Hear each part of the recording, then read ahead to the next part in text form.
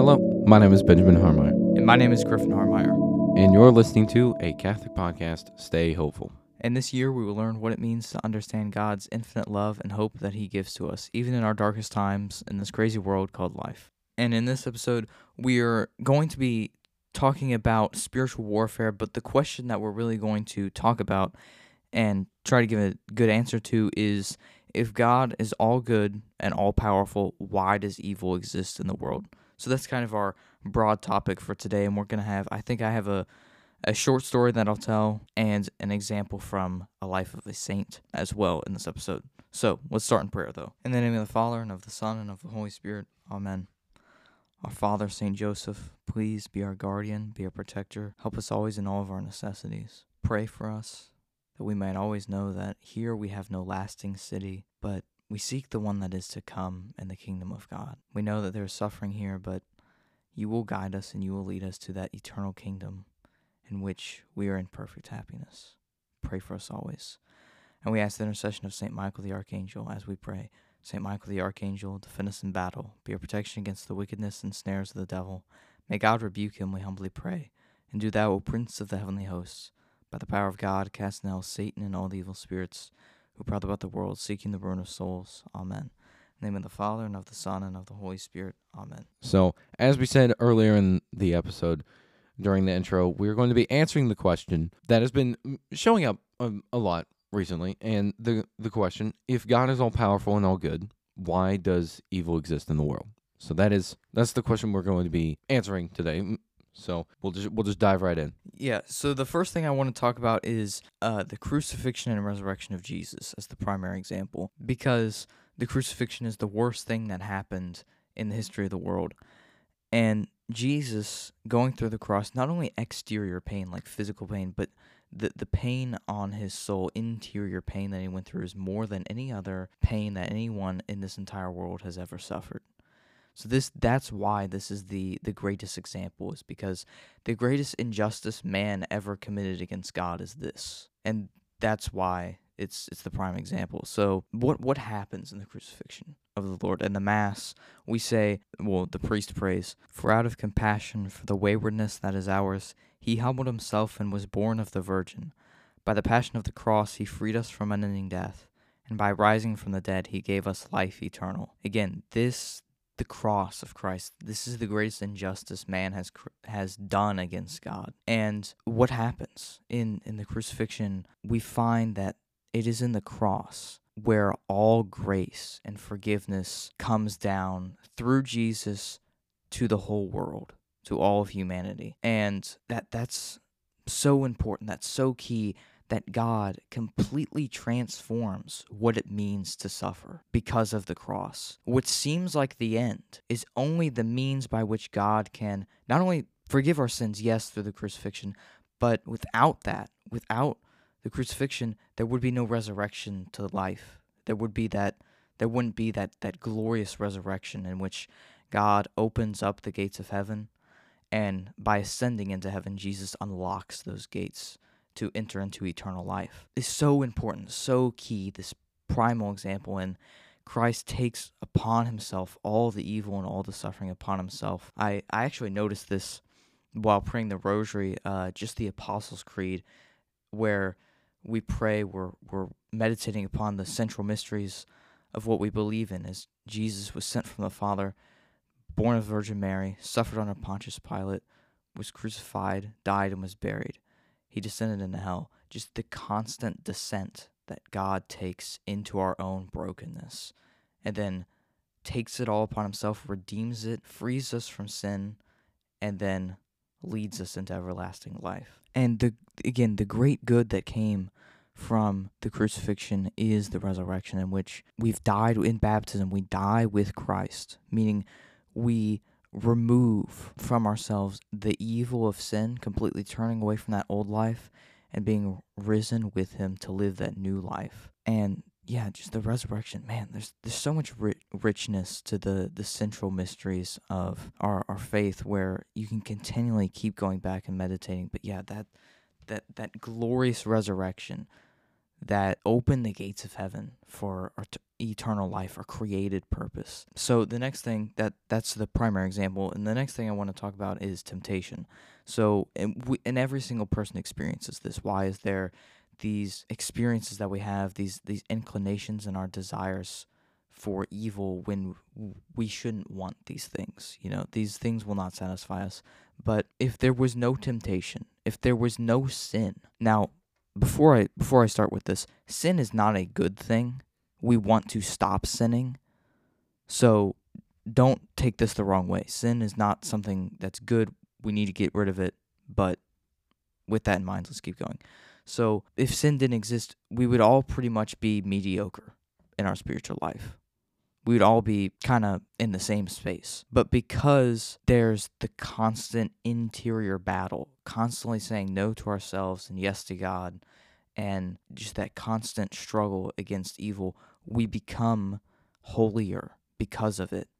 It's because of the battle. It's because of the struggle in which that is the way by which we are made holy with God. It's just that's why that God allows temptation, is the greater good in which he can bring about from it. And with that being mediocre in the spiritual life, if we're all the same in the spiritual life, then how can we? I mean, not only encourage each other to grow in our faith. If we're all the same, how are we supposed to encourage each other? We're all the same. We're all going to encourage each other to get to the same level as everybody else because we're all the same. Number one. Number two, how can we be more holy than, how can people become saints if everybody is the same? Like, everybody is the same spiritual life. That's something I want to point out as we keep going here. So, yeah, Griffin, if you want to keep going, and you're doing good. So, okay. Yeah. And so that's the reality of temptation. And we'll get into this more in other episodes. This is I believe 3-part series that we got for spiritual warfare, but not all temptation comes from the devil and demons. Some of it is from our own natural inclinations. Again, for another time. The next topic that we're going to discuss is suffering. This reality of suffering that we have in our lives.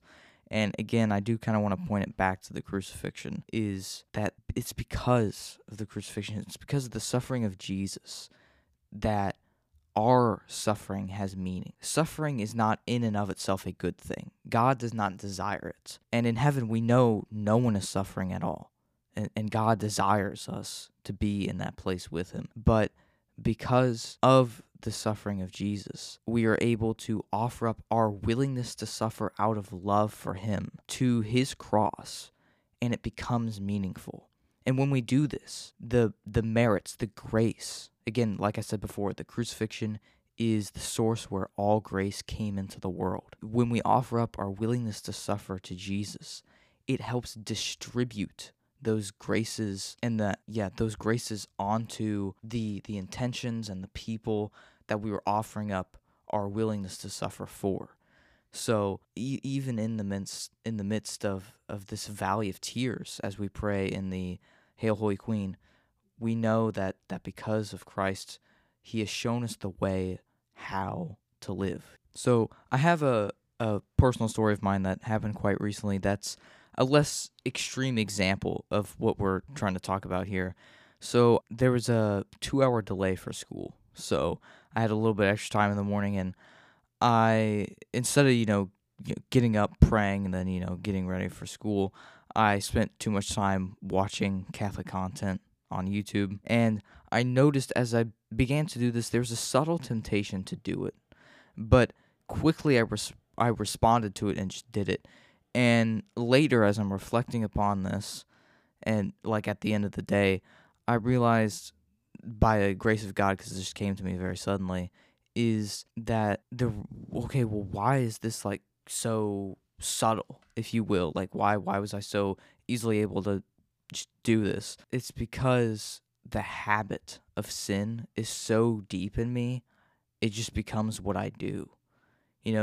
It becomes almost unnoticeable. So that was the story that I have. But so, okay, what was the evil? The evil was, getting distracted with the YouTube and stuff, spending too much time on that. But the grace that God gave onto me was was the knowledge that, okay, I realize this, I recognize this habit of sin.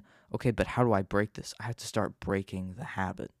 I have to start recognizing it and doing the opposite. And then Griffin mentioned the habit of sin, and so that's kind of what I want to touch on for a second. How often it doesn't really apply to venial sin only; it happens to all sin. All sin can be a habit. Just to be clear, we're not chalking up sin just, oh, it's just a bad habit, whether mortal or venial, it doesn't matter. All sin, out of love for Christ, we want to remove so that we can have more room in our heart and soul for him. So just a quick clarification. Yeah, no, thank you, Griffin, because that didn't really come to my head as I said that. So, with that being said, I want to get into a time about early last year, in March of last year, and we had a retreat at our church. Well, it wasn't at our church; it was with our church. It was at a different location in the southern part of our state. So, and there was this young man. He came up and he had a talk. And so he talked about his personal story a lot, and then he got into like some small things that we can do as a service to others in our daily life. And that was kind of like the main point of the story. And so with that, it kind of connects to, just please be note of what Griffin said before about sin being a habit. Just if you need a replay, just head all back. So habit of sin, and it can be a habit. Okay, let's be honest here. Sometimes we say a cuss word out of habit, like it just happens. And I feel like I may have mentioned this before. If I didn't, now you know. So it could just come out. And so I can connect this to his talk, the adult leader from the retreat. So one, we can turn a habit of sin, and what he said was he was unkind to his parents, specifically his mom. So we can take that habit of sin, and then for him it was being unkind to his mom, to then transforming it into a habit of virtue. Or for him it was, think about what your mom has done for you. Like, that was his thought process. And so he changed his view towards his mom and his attitude towards his mom, and he started being kind to her, being more gently open and very, very kind to his mother. And so that can happen with virtue. We can change that habit of sin into a habit of virtue.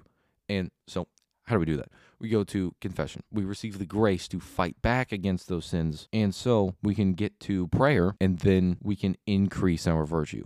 And that's the basic rough idea of it.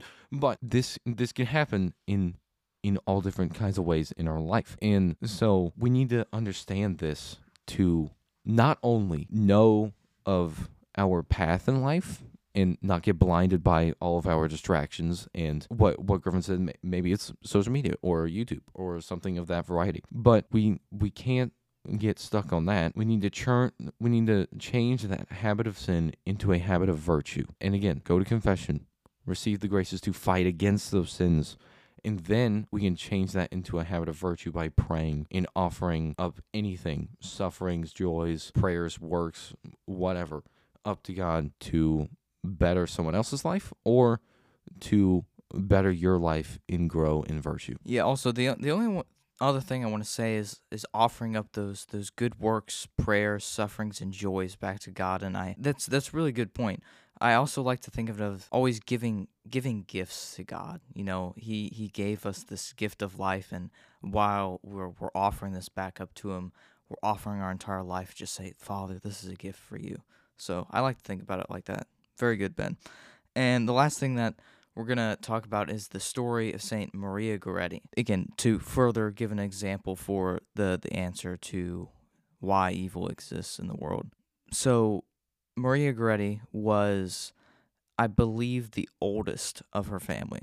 And so her father and her family owned a home on another individual's property. And the way that Maria Goretti's father would make money for the family is if he grew enough crops, if he grew enough food above the set quota for the landowner, he could take the extra for his own family, and that's how he was able to provide.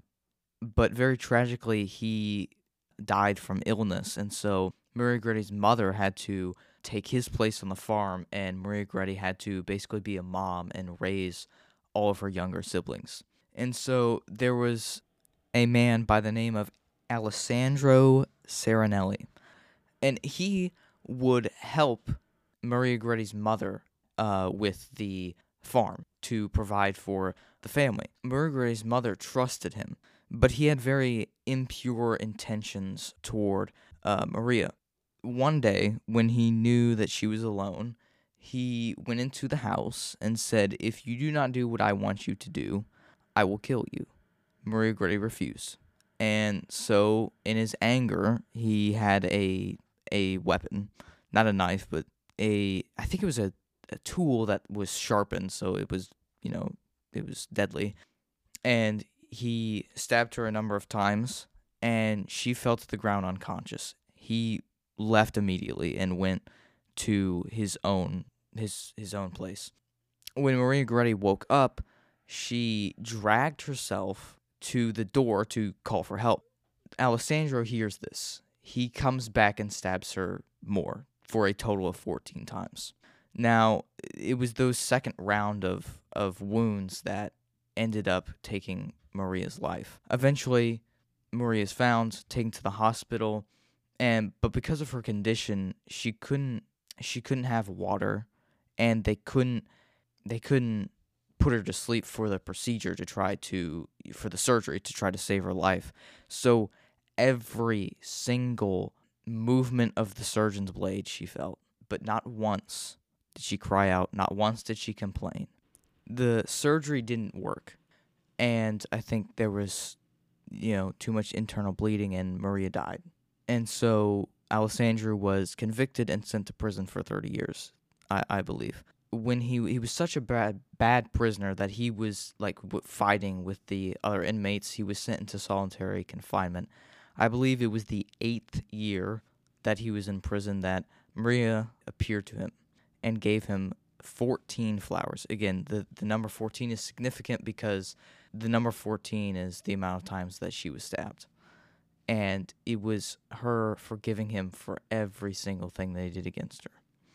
He radically transformed his life and began teaching other people, the other inmates, and converting the other inmates as well.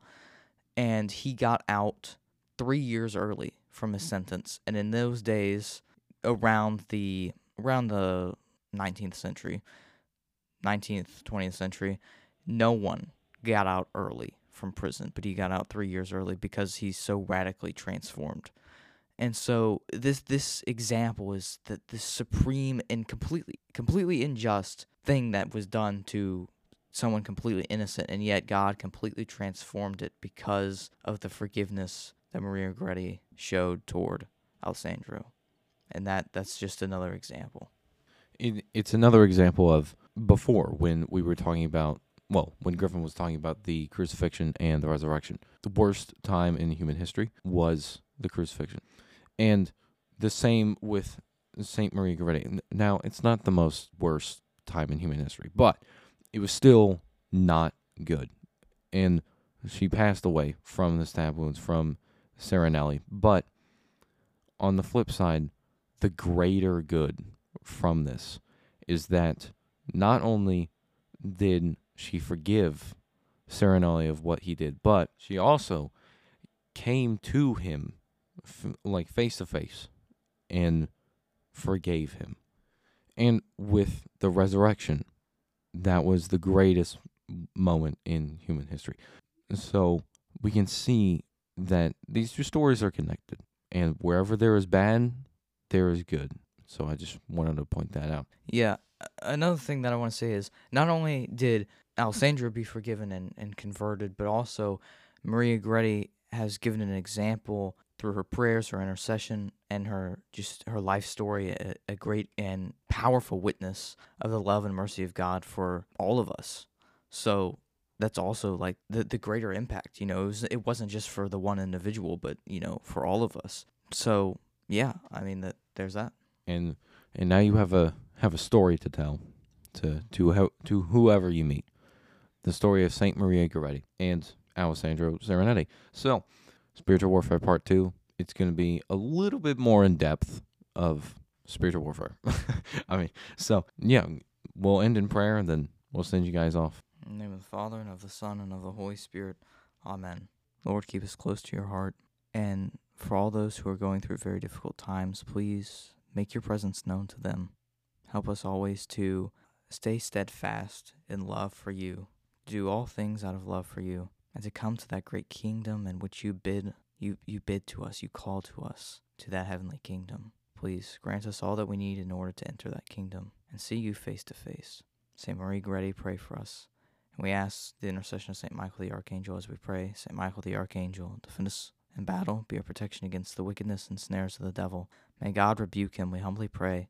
And do thou, O Prince of the heavenly host, by the power of God, cast in hell Satan and all the evil spirits, who prowl about the world seeking the ruin of souls. Amen. In the name of the Father, and of the Son, and of the Holy Spirit. Amen. Continue to spread hope and only love. We'll see you all next time.